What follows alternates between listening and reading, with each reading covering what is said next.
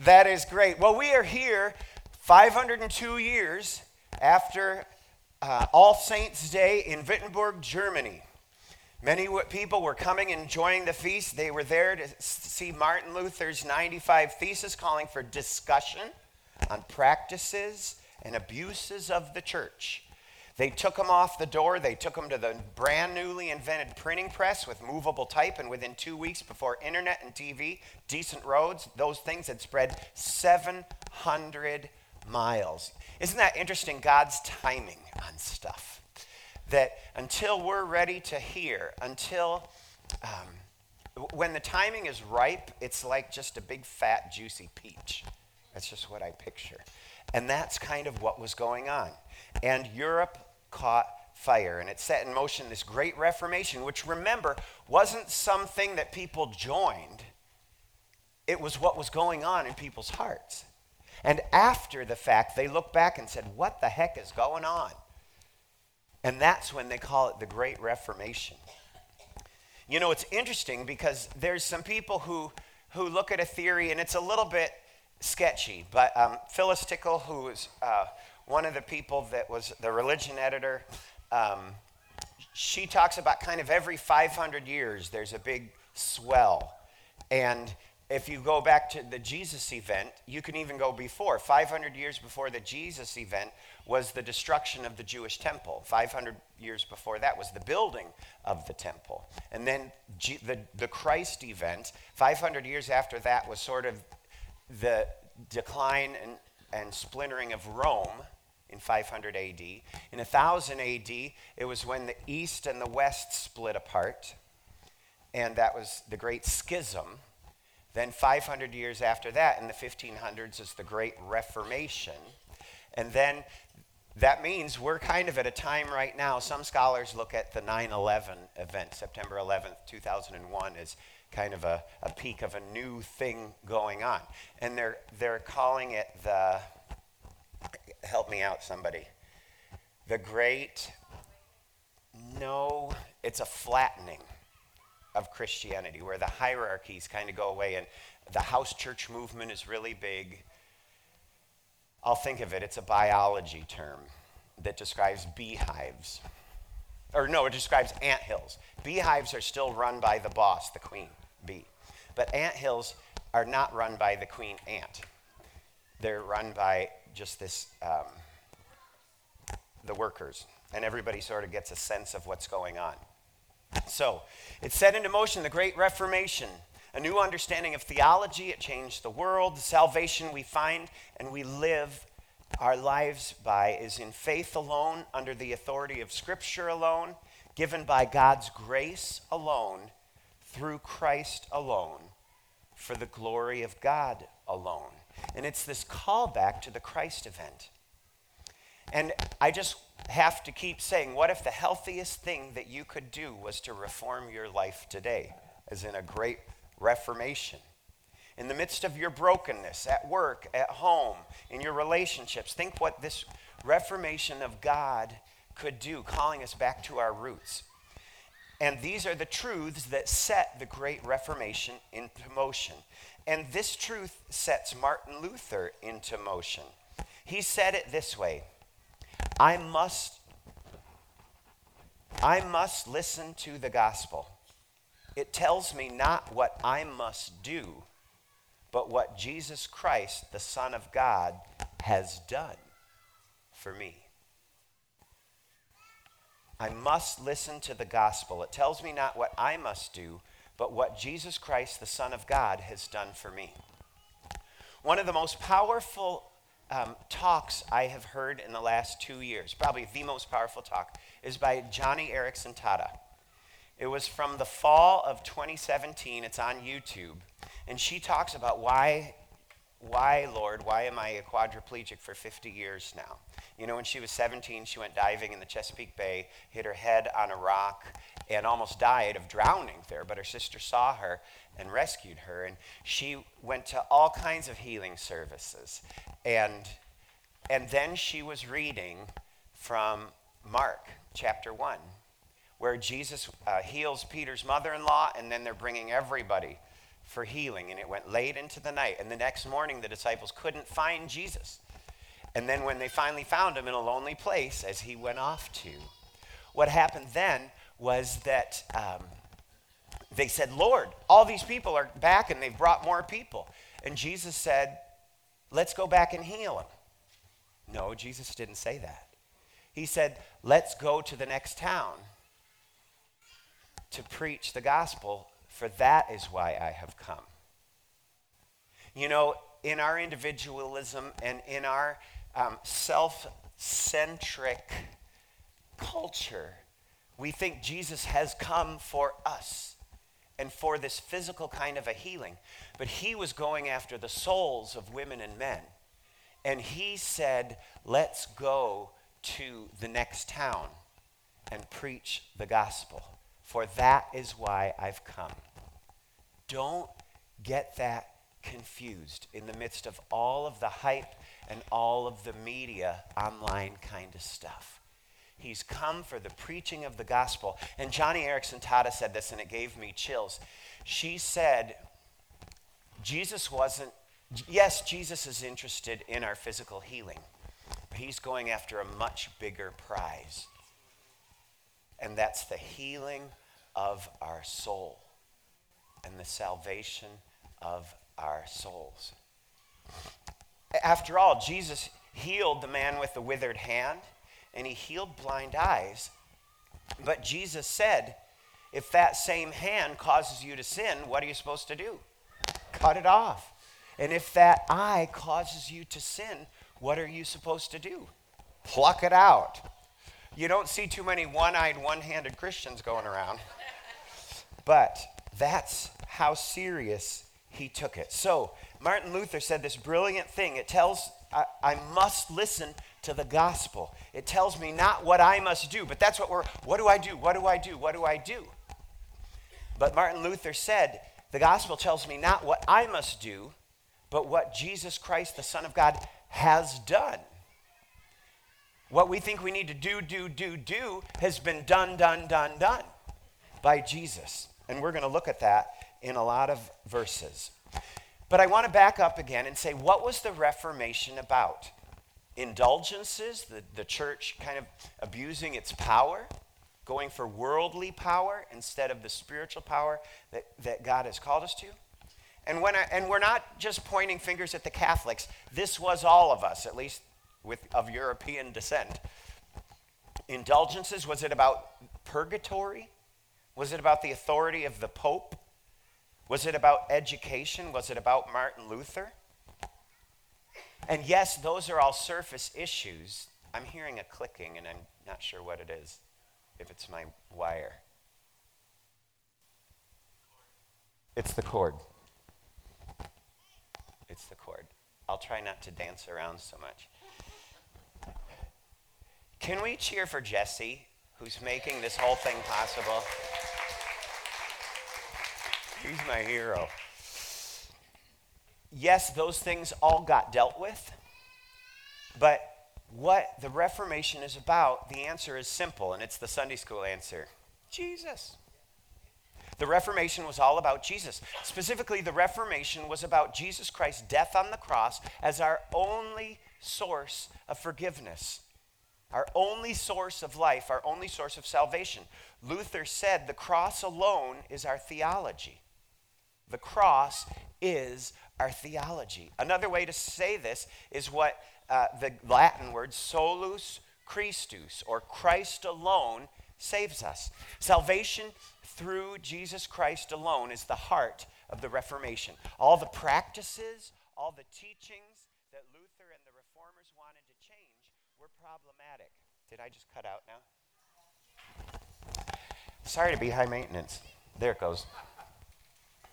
We'll just try that.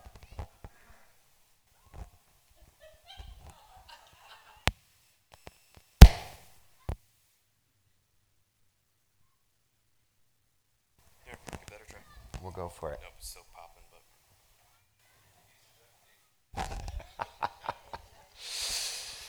Well, now that we've named it, we can ignore it, right? One time I was preaching at Dexter, and there was this cardinal, and we have glass windows that aren't stained glass. and it was attacking the window all morning long. So at every service, I'd have to say, yes, we know there's a cardinal attacking the window. So you name it, so everybody can then just put it out of their mind and focus on what we need to focus on. So salvation is through Jesus Christ. It's the heart of the Reformation. All the practices, all the teachings that Luther and the other reformers like Ulrich Zwingli and John Calvin, we can't not name those guys. Ulrich Zwingli lived in Switzerland, but again, he lived too close to the Italians and they got him. And he and Luther did actually meet face to face. And even though they were saying a lot of the same things, they couldn't quite come to agreement. John Calvin came a little bit after Luther, and then the Reformation in England with Thomas Cranmer and Thomas More and King Henry VIII and that whole mess happened a little bit later than Martin Luther as well. So, but what happened was, in many cases, the thing that was problematic, that really Luther named and it launched the Reformation, was all the practices and the teachings wanted to change because they got Jesus wrong. They either added to his work or the things took away from his work. And they replaced Jesus' works, the gospel, with human works. In many cases, people were told they had to do something in addition to what Jesus had told them, had done for them. Whether it was an outward action like indulgences or fasting or pilgrimages, or an inward disposition, people were told that the works of Jesus weren't quite enough. Yes, it was all through Jesus in a way, but they had to cooperate with Jesus and they had to do their part in order to be saved. But listen, one of the modern definitions of what a cult is it's salvation through faith in Christ plus something else equals a cult. So you got to listen carefully to what some of the messages are. Salvation by faith through grace in Jesus Christ plus speaking in tongues, that if you have to do that or you're not saved, or you have to join our particular church or you're not saved. You know, in other cases, the reformers fought to keep others from taking away what Jesus was still doing through his word and through the sacraments. Some of the more radical reformers taught Jesus' body and blood weren't given or received in the Lord's Supper, or Jesus didn't really save through holy baptism. They taught that the sacraments were about obeying Jesus' command rather than receiving Jesus' gifts. Luther insisted that these sacraments were also Christ's work alone in giving forgiveness and life and salvation. We are saved by grace alone, but this grace that we receive from the Father comes to us through Jesus Christ. We're going to dive into some verses. Yesterday we looked at John 1:17. The law was given through Moses. Grace and truth came through Jesus Christ. Remember, it's not grace or truth. Like, oh, we're not getting this right. Well, grace. And we got so sloppy with grace, as though grace means we can live below the law of God, rather than grace helps us to live beyond the law of God. I heard Erwin McManus describe the Ten Commandments as like the basement of what it's like to live in a civilized society that honors God. Like, don't murder each other. Don't commit adultery. Like, if you can't do that, but the problem is we think grace allows us to live beneath the law rather than beyond the law. For example, Jesus saying, if you look at somebody with evil and call them, you idiot fool, that's as good as committing murder against them in your heart. So we receive this grace and this blessing from the Father only because of Jesus' death on the cross in our place. We are saved by grace alone, but our faith is merely receiving all of the saving works of Jesus as a gift. Romans 3 says this, but now the righteousness of God has been manifested apart from the law, the righteousness of God through faith in Jesus Christ for all who believe. And it needs to say for all who believe, because if Jesus loves you infinitely, if I love you infinitely, and you say, I don't love you, and I'm going to move as far away as I can get to Phoenix, Arizona to get away from you. If I truly love you, am I going to show up in Phoenix? I'd want to, but if I know that you cannot stand the sight of me, I will love you, but I'm not going to be unloving toward you by showing up on your doorstep in Phoenix. Does that make sense?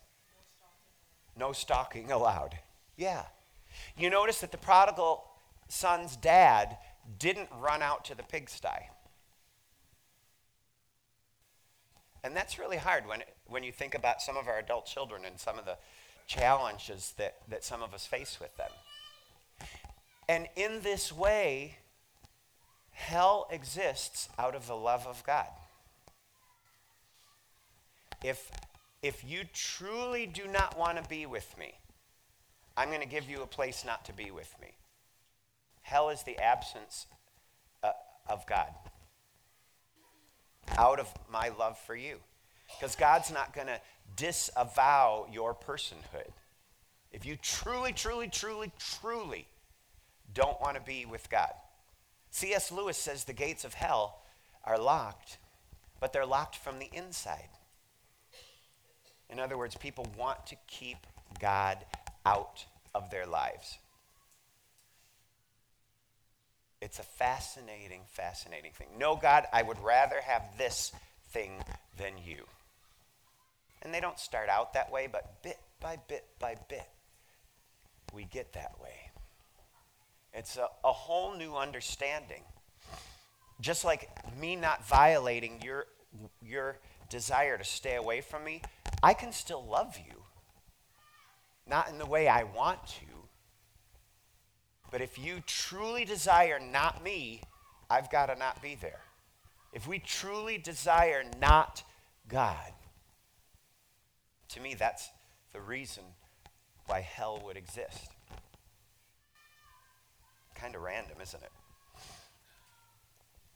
Our theology flows from Scripture alone, but Scripture is trustworthy because it is about Jesus from beginning to end. Jesus told his disciples in Luke 24, verse 44, "These are my words that I spoke to you while I was still with you, that everything written about me in the law of Moses and the prophets and the Psalms must be fulfilled." We read that last night, didn't we? We listen to God's word in the Scriptures because there we hear Jesus speaking to us. So as we're going into this 502nd year of the beginning of the Reformation, it's easy to get caught up in all the historic events or the personalities, the literature of the 1500s. Our challenge is to see Jesus Christ as the heart of the Reformation and the heart of our teaching and our practice still today. Let's look up Acts chapter 4. We're going to shed some more light on this. Verse 10. Acts 4, verse 10. So this is Peter and John, these fishermen who are uneducated, in front of the Sanhedrin, which was basically like the city council of Jerusalem. That's who the Sanhedrin were.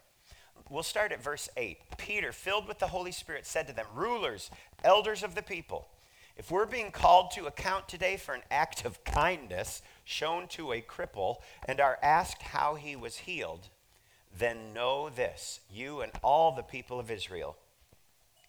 It is by the name of Jesus Christ of Nazareth, whom you crucified, but whom God raised from the dead, that this man stands before you healed." Isn't that interesting? You know, every time a Christian athlete wins something, the Christian athlete is trying to say, it's by the name of Jesus. But that's not what the sports interviewers want to hear about, is it? They want to hear about the power that you got. And they want to talk about the game, and they want to talk about the kick, and they want to talk about the healing. They don't want to talk about it's just in Jesus' name. So they're saying it's in the name of Jesus Christ of Nazareth, whom you crucified, but whom God raised from the dead, that this man stands before you healed. He is the stone you builders rejected, which has become the capstone. Do you know that's Psalm 118? And that's verse 22. And you're more familiar with Psalm 118 than you realize.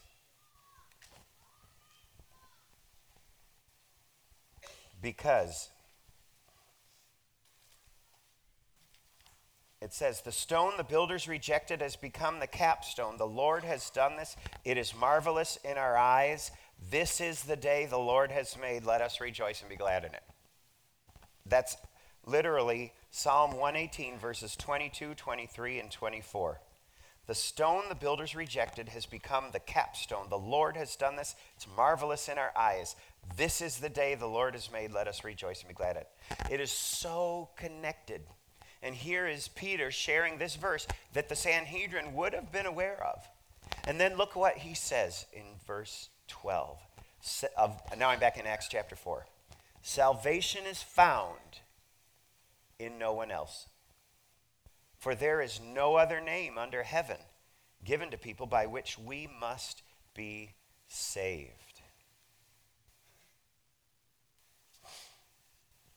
Flip over to 1 Timothy chapter 2.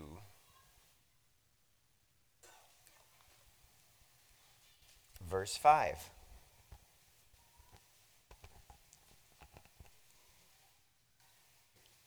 Actually, we're going to back up to verse 3. This is good and pleases God our Savior, who wants all people to be saved and to come to a knowledge of the truth. I think that's part of where John Wesley got his understanding of prevenient grace. God, by God's very nature, is good and wants all people to be saved and to come to a knowledge of the truth. Boy, did that help my confidence in faith sharing. When I realized the person I met at the gym, the person I met at the grocery store, the people in my family, God is already at work in them. God is going before them, before me, to reach them. So I'm just joining God where God's already at work. If God's brought that person into my life, that means God's at work in the fact that he's connected us. Just for me personally, Dexter is the kind of this little Mayberry town. It's right next to Ann Arbor on the west side of Ann Arbor. And everybody in Dexter thinks, well, there's no 20-somethings in Dexter because they all just go to Ann Arbor or Ypsi. Nobody in their 20s lives in Dexter unless they get married younger and have good jobs and can buy a house. And I kept meeting all of these kids in relation to how old I am, at the gym, the wellness center. And pretty soon I met enough of them and we got into some conversations, and a lot of them knew my kids and they knew what my job was. And I was able to start saying, hey, if we got a group of 20-something guys together, would you be interested to talk about life, to talk about careers, talk about relationships, talk about God? I kind of said it in that order, not to smokescreen them, but I mean, they knew that was coming. And we got this group of 15 young men. And we met for 2 years, and then we opened it up to girls. So we weren't the He-Man Women Haters Club anymore. That's the Little Rascals. That's from the Little Rascals. And so it's become this awesome ministry. We baptized 4 20-somethings just 2 weeks ago in the river behind our church. Yeah. And their testimonies. And what was so powerful is the level of pain that they were dealing with that was leading them to some horrible choices in their life. And this brokenness and this loneliness. Because Jesus, the Son of God, wants all people to be saved and come to a knowledge of the truth. For there is one God. I'm back in 1 Timothy 2, verse 5. For there is one God and one mediator between God and people, the man Jesus Christ, who gave himself as a ransom for all men. The testimony given in its proper time. And for this purpose I was appointed a herald and an apostle. I'm telling the truth, I'm not lying, and a teacher of the true faith to the Gentiles, all the non-Jewish people.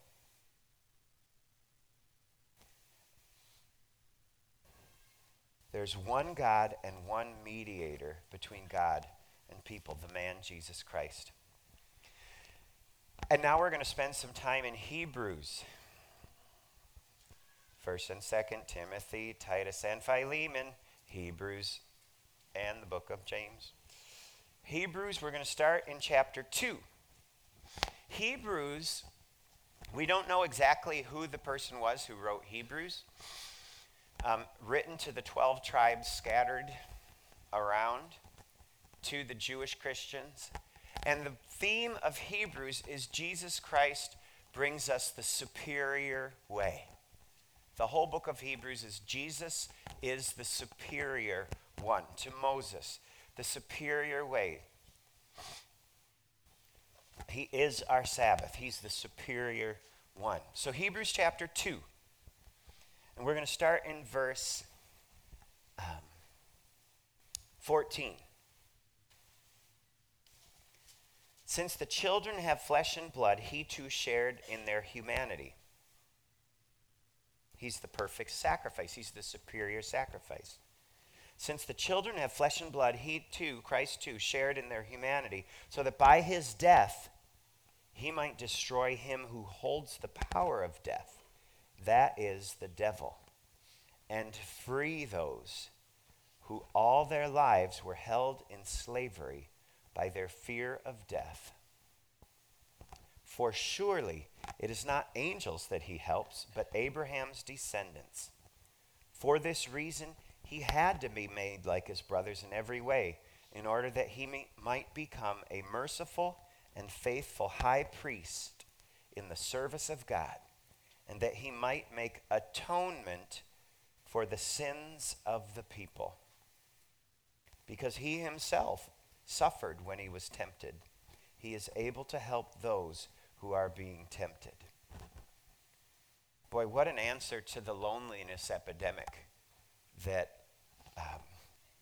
doctors in the medical field have named. He had to be made like us, fully human in every way, in order that he might become a merciful and faithful high priest in service to God, and that he might make atonement for the sins of the people. Flip one page past that to Hebrews 4 in verse 14.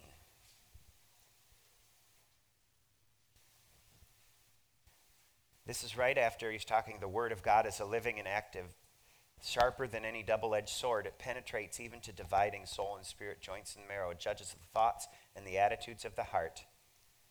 And then in verse 14 it says this, therefore, since we have a great high priest who has gone through the heavens, Jesus, the Son of God, let us hold firmly to the faith we profess. For we do not have a high priest who is unable to sympathize with our weakness, but we have one who has been tempted in every way just as we are, yet was without sin. I want to just say there, we're like, yeah, right, he was God. But he was fully human. And if you think about it, we think... we resist, and then we sin and give up. Jesus resisted all the way in every time. In other words, he went through our point of pain, our point of whatever that was that we gave into, but he never gave in. In every way, in every temptation, he went further than we could ever go, and thus he understands better than we could ever know what that temptation is like. We think, well, I suffered because I gave in and sinned. Yes. But it's like the dark side of the suffering that he went through every sin to the breaking point, but he didn't break. And he went on suffering in that way beyond that sin, beyond our giving up or giving in on it. He knows he is not unable to sympathize with our weakness. But we have one who has been tempted in every way just as we are, yet was without sin. Let us then approach the throne of grace with confidence, that we may receive mercy and find grace to help us in our time of need. It is all about Jesus Christ, fully sufficient for our salvation and for our living today. Did you ever think that your eternal life has already begun? Your eternal life began the moment that you accepted the transfer of your life for his. We come to a moment of death, but when you receive Christ, you can look back on your life and see how God began working, bringing you to this point. People who never received Christ, C.S. Lewis points this out, they look back on their lives and it's always been hell. It just depends which way you've chosen. We think we can go through life without having to ultimately choose, don't we? But when we choose Jesus and we receive his salvation, that salvation begins working its way backwards in our lives and bringing healing. Because, Hebrews 13:5 says, Jesus Christ is the same yesterday, today, and yes, forever. In other words, he was there. When we receive him, whether we're 80 years old or 60 or 20 or 10, he works backwards. He works in both directions for our salvation. And we can then see how even the difficulties and suffering that we might have had, even as victims, God was in the midst, bringing us through to this moment of salvation. It doesn't make the bad things that happen to us good, but it enabled him to bring good out of the bad. Don't just say it's all good. That's a disastrous error. But God could work in the bad to bring good. And our eternal life begins now.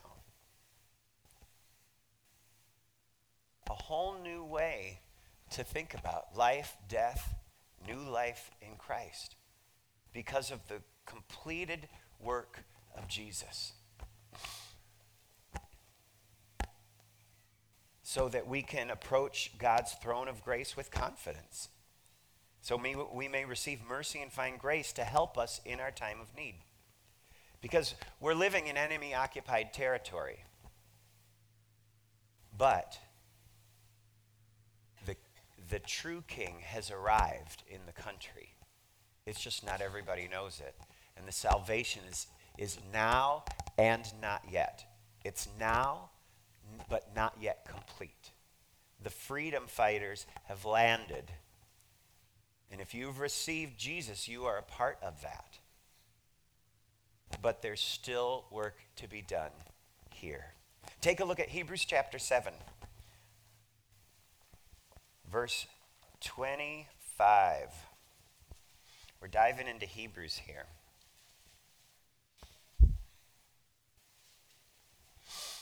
And this is going back to Melchizedek, who is the priest that Abraham met, a priest of the living God that Abraham tithed to. Very mysterious. He's only mentioned in Psalms one time. But look at verse 25. No, look at verse 23. We'll start. And he's talking to Hebrews, and the temple was everything. Have you seen pictures of the Holy Land? Have you seen pictures of the Hasidic Jews and everybody at the Wailing Wall? The Wailing Wall isn't a part of the temple wall. The Wailing Wall is just the leftover wall of the big mound that the temple sat on. But it's the closest that the Jews can get to the original temple. It was all about the temple. And so they go there and they're praying for the restoration of Israel. But the temple was such a big deal that even the wall, the one remaining wall of the mount that the temple sat on, and then was destroyed, and then was rebuilt, and then was destroyed, is so sacred to them. Here's the word to these Hebrew Christians. And you know the Jews need Christ. And you know the Muslims need Christ. And the Hindus need Christ. And the secularists need Christ every bit as much as the Christians need Christ. Remember, being a Christ follower doesn't make you better than anybody else. It just makes you better than you once were. So, Hebrews chapter 7, starting in verse 23. Now, there had been many of those priests, since death prevented them from continuing in office. I guess it would.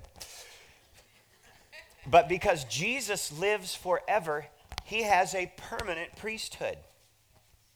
Therefore, he is able to save completely. Other translations might say the word forever. He is able to save completely and forever those who come to God through him, because he always lives to intercede for them. Such a high priest meets our need, one who is holy, blameless, pure, set apart from sinners, but he hung out with them, didn't he? And exalted above the heavens. Unlike the other high priests, he does not need to offer sacrifices day after day, first for his own sins and then for the sins of the people. He sacrificed for their sins once for all when he offered himself. You know, a lot of people wonder about the cross event, Christ on the cross, and how could that be past, present, future? But if God exists outside the sphere of time, we have to divide time because we're in the middle of the sphere of time into three parts, right? Past, present, future. But if God exists outside the sphere of time, that means he's eternally present. That's where the Yahweh, when God comes to Moses and says, I am who I am. And that means the cross of Christ is eternally present for every sin you ever committed, for every sin you're committing, for every sin you will commit. And he's leading us out of that because of his eternal presence. Doesn't just mean he's on a long line waiting. He's eternally present. No, it's three-dimensional. The sphere of time. You know, the Old Testament writers talk about the spheres. And that's partly it. Now, it says Jesus is able to save completely and forever those who come to God through him, because he always lives to intercede for them. He's able to save completely those who come to God through him. Have you ever thought about you now live your life in Christ? I often sign my emails in Christ, Matt. Because I am in Christ, and out of Christ, I don't want to go. I am in love. Out of love, I do not want to go. I am in peace. Out of peace, I don't want to go. You are in Christ. It's easy to think of I'm in love, because we use that phrase. I'm in love. Out of love, I don't want to go. But there is no love apart from Christ. There is no peace apart from Christ. So if you want peace for someone, you want Christ for them. If you want love for someone, you want Christ for them, and you can't shove it down their throats. We got to be smarter than that. Blameless and pure, such a high priest truly meets our need. One who is holy, blameless, pure, set apart from sinners, exalted above the heavens. That's why we say in Christ alone. He's the one foundation on which we can stand. Take a look at 1 John chapter 2. Not the Gospel of John, 1 John. Right after 1st and 2nd Peter.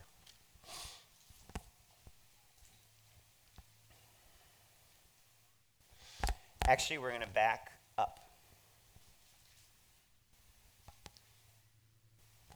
We're going to start at the beginning of 1 John. I love this book. That which was from the beginning. Where have you heard that before? The Gospel of John, chapter 1. Where else have you heard that before? Genesis 1. That which was from the beginning, which we have heard, which we've seen with our eyes. Remember, John was the last of the 12 disciples left alive. He was a young man when Jesus walked on the earth and was in ministry with him. He was a cousin of Jesus. Not John the Baptist, who was also a cousin. Everybody was cousins. This is a different cousin. And remember, this John, and they call this the apostle of love. When he was with Jesus, he was one of the sons of thunder. You know why? Because Jesus and the disciples were traveling through Samaria, and they wanted to stay in a Samaritan village. And the Samaritans said, "No, get out of here, you Jews." And John and his brother James said, "Jesus, do you want us to call down lightning and strike them?" Jesus is like, "You morons. What are you thinking?" And then John was the one who came and said, "Jesus, there's another dude out here and he's preaching and he's teaching and healing in your name. Do you want us to get rid of him?" And Jesus is like, "You morons. What are you thinking? He's doing this in my name. He's not against us." John was a crazy man when he was young. And yet, he looks back and he can't even use his own name in his writings as an old man. Think of everything that he'd seen. The rise of the church, he was there. The first arrests, he was there. The stoning of Stephen. The killing of James, the first of the 12 apostles who was martyred. He had seen Mark's gospel. He had seen Matthew and Luke's gospel. He had seen the birth of the church. He had seen the scattering of the disciples, of the Christians when the persecution began. And here he was, a lonely old man, writing. And he had seen some of the misunderstandings start to make their way into the church. And so he's writing this to second and third generation Christians. And so in this letter, he's addressing some of that which was from the beginning. He's reminding him Jesus wasn't just born 2,000 years ago, or in his case, whatever, 60, 70, 80 years ago. He's saying he is one with God. In the beginning was the Word, the Logos. The meaning behind words was there. And he was God. So in his letter, he says, that which was from the beginning, which we've heard, which we've seen with our eyes. And he's the last living person on earth to know Jesus like that, as he's writing this. The only one that wasn't martyred, he was exiled but not killed for his faith, which we've looked at and with our hands have touched. Remember, some people were trying to make Jesus just this spirit being guy. And he's saying, no, our hands touched him. That we proclaim concerning the word, capital W, that's that logos, special Greek word again. The word of life. The life appeared, we have seen it, we testify it, we proclaim to you the eternal life, which was with the Father and has appeared to us. We proclaim to you what we have seen and heard, so that you also may have fellowship with us. Interesting, he doesn't say so that you may have fellowship with him. There is something so vital about the call to gather with other believers. We proclaim this to you so you may have fellowship with us. And our fellowship, then he says, is with the Father and with his Son, Jesus. And we write this to make our joy complete. This is the message we have heard from him, and we declare to you. God is light. In him there is no darkness at all. Right there is a mic drop moment. Because here's John saying, God is light. In him is no darkness at all. In other words, we tend to think about God is light, and then we all kind of radiate out from God, and we get a little dimmer the further away we are, right? But we say, oh, it's all good. John's saying, no, there's light and there's darkness. There's truth and there's falsehood. It's not just we've all radiated out, but it's kind of a new agey sort of thought that's crept into a lot of our thinking. Because we're like, well, if God is light and God is the source of all there is, then we all just sort of are either closer to God and we're a little brighter or not, or we radiate out from God, but it's all one, right? But John is saying God is light. In him is no darkness, no dimness, no half-truth kind of stuff. He's saying there's light and there's dark. If we claim to have fellowship with him and yet we walk in the darkness, we lie. We do not live by the truth. In other words, so there's of God and there's not of God. We don't like to parcel things out like that, do we? He says, but if we walk in the light as he is in the light, we have fellowship with one another, and the blood of Jesus, his son, purifies us from all sin. Now, if we claim to be without sin, we deceive ourselves, and the truth is not in us. We don't just have a dim view of the truth. We have false. We don't like to think in dichotomies so much anymore in the United States in the 21st century. We like to think it all sort of radiates in and out. But John is saying, no, there's light and there's dark. There's truth and there's non-truth. There's of God and not of God.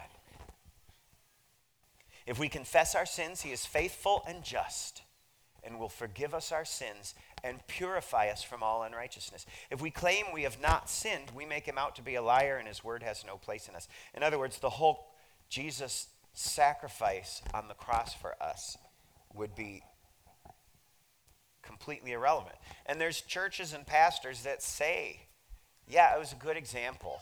It was a model of love, which it is, but that's so not the complete picture. Then look at what John says. My dear children, I write this to you so that you will not sin. But if anybody does sin, we have one who speaks to the Father in our defense, Jesus Christ, the righteous one. He is the atoning sacrifice for our sins. And not only for ours also, but for the sins of the whole world. That's who Jesus is. What I'd like to do is take 3 or 4 minutes, and I want you to turn to a neighbor or two, and I want to get back to what the reforming that took place starting about 500 years ago in a way. And the question is this: based on these scriptures, based on any light that's being shed, 2 questions. What have you added to Jesus' work in your own mind? In other words, if it is in Christ alone, what have I added? Like, what do I got to do? Or what do I kind of make my litmus test if someone is there or not? What have you added to Jesus' work in your own mind? And a second one, it's a similar question. What are you tempted to add in your mind to Jesus' completed work of salvation? Or what have you diminished? What have you taken away from Jesus' work? Is there something that you've added in your mind to the completed work of Christ alone as you think about what this means for us today? Ready? Or what are you tempted to add? Ready, go. Be brave. You feel free to move around if you need to scoot towards somebody else.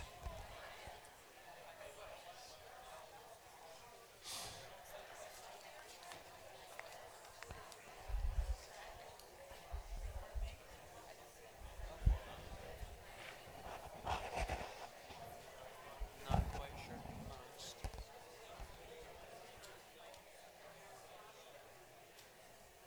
Always I've thought about healing because I'd love for my dad to be healed. Mm-hmm. He had stage 4, he had neck cancer when I was going into my 5th grade summer, and he still hasn't fully recovered from it. He can't be around Wow. chemicals, colognes, perfumes, like bug sprays or anything unless he'll get Charlie horses in his throat. Oh my gosh. So, I'm sorry. it is what it is. But Mm-hmm. what you said earlier struck me.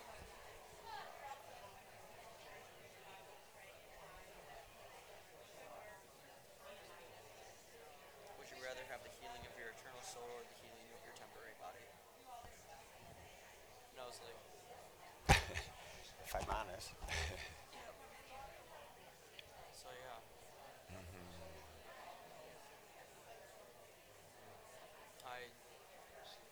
it's funny because I have actually been involved in a cult once. It was a,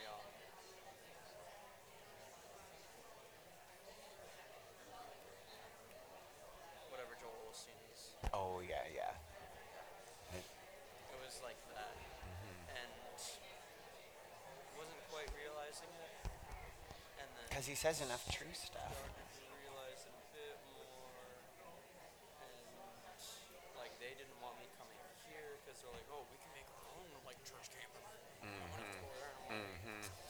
okay. Yeah, that was good that you were that you tracked that and were like, wait a minute. So that was a thing. Powerful. 1 minute warning. It was interesting to say the least. Yeah. Glad to be out.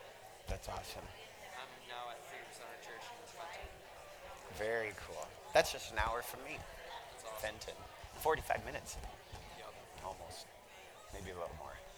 And then I actually used to work at the Cherry Republic in Frankenmuth, since you probably know the Cherry Republic in Ann Arbor. Yeah, my daughter's working at the home base up north for an internship this summer.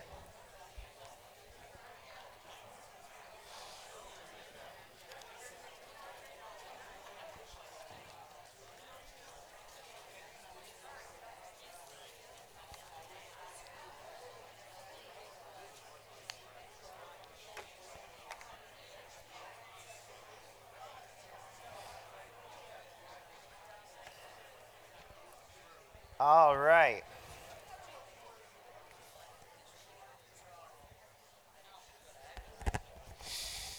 Yes. Spirit, take our questions and give them to Jesus, and then He gives them to God. Yeah.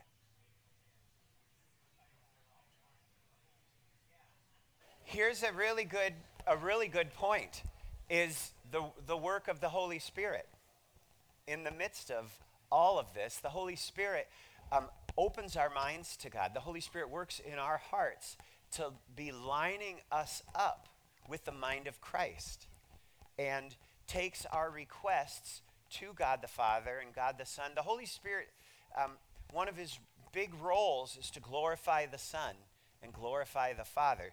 That's why the Holy Spirit's so elusive sometimes, is because the Holy Spirit seeks to glorify the other members of the Godhead Trinity rather than pointing people to himself. And so there is very much the role of the Holy Spirit enabling us to become aware of our need for Christ. Yeah, in a way, the Holy Spirit is close to being synonymous with the grace of God that woos us, that calls us, that redeems us, that justifies us, that sanctifies us to make us more fully in love with God.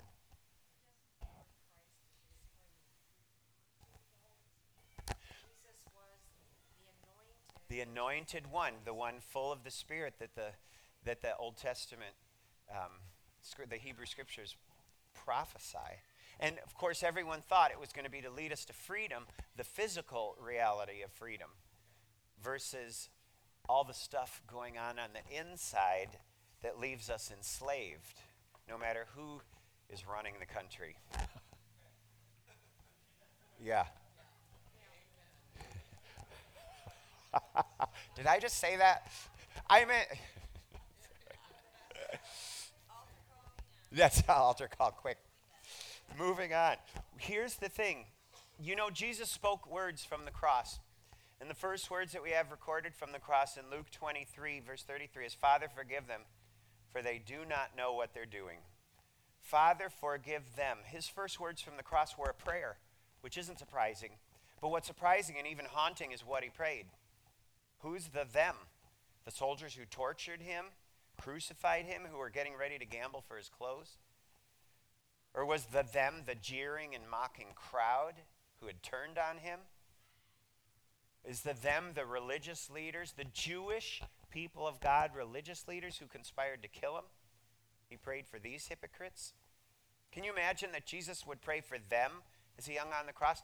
Never praying for himself. Never forget that image. But there's, I think, somebody else he was praying for as he said, Father, forgive them, for they don't know what they're doing. I think he was praying for us. Like the old spiritual, were you there when they crucified my Lord? The answer is yes. In a profound spiritual sense, you and I were there. The death of Jesus was an event that transcended time. His words here verbalize what he was doing on the cross. He was offering himself to God, his Father, as a substitutionary atonement. He was the high priest, and he was the offering itself. And in a spiritual sense, he was saying, Father, forgive Matt. Forgive every name here. Forgive those of us in church and those of us on the streets, those of us in the suburbs, those of us on the farms, those of us in the cities. Forgive him on every continent. Jesus prayed for every single person in the human race to be forgiven and made right with God, and we need it. Sin is a real struggle. And even before we repented, Jesus was praying from the cross. Jesus, here's the thing that I think we need to remember. Jesus wasn't just the messenger, which a lot of Christian churches say. He's the messenger. He taught great teachings of how to live life. Jesus wasn't just the messenger. Jesus was, yeah. Every part of his life was God's word. He was different from all other religious leaders. They all pointed to God. Did you ever notice that? Jesus didn't point to God so much. He pointed to himself. He is the message. And on the cross, the sins of the world were placed on the Lamb of God who takes away. We see the costliness of grace. It's not free. It's not cheap. It's the ultimate sacrifice. You know, soldiers die in battle. And I know we have veterans here at camp. And some of the soldiers give their lives to save another, which is a whole nother level of sacrifice. By jumping on a grenade, for example. And the survivors talk about, for the rest of their lives, they say things like this: I feel like I'm living for two people. I will never, never forget the sacrifice that he made on my behalf. That's how Christians feel. That's why we can even say in Christ alone. That's how Christians feel in the death of Jesus. That all of their sin and junk would be on their shoulders, and he would take the demands of justice. That the guilty parties like you and me would be set free. And once you get this settled in your life, there's this huge exhale. And you go, I have this peace that passes human understanding. I'm heaven bound on the merits of another. My sins are forgiven on the merits of another. I have his presence and his power in my life because he's was resurrected on the third day, and he lives in me now, and he lives through me now. You know, there's an old saying that says, victors can afford to be generous. And in Christ alone, we have this victory. And when we get that, we don't have to be stingy with our praise. We don't have to be stingy with our future, with our resources, with our friendships.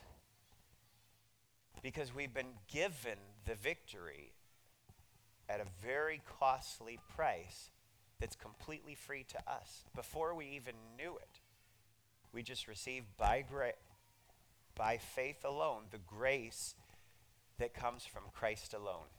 And we know this because of Scripture alone and the witness of those whose lives it's touched. Whew. In Christ alone. We should have sung that song, but I didn't have my act together in time to get the PowerPoint up and all that. Not that we don't know most of the verses. Well, tomorrow we're going to kind of look at the fifth of the solos, which is for the glory of God alone. The reason for all this. It's going to be kind of interesting. But I also want to touch on something that's called the priesthood of all believers, because that was this huge idea that you can, Martin Luther said, you can be a milkmaid glorifying God as you milk the cows. You don't just have to be a priest serving in a church, or a monk serving in a monastery, or a nun serving in a convent to be a full member of the body of Christ. Let's pray.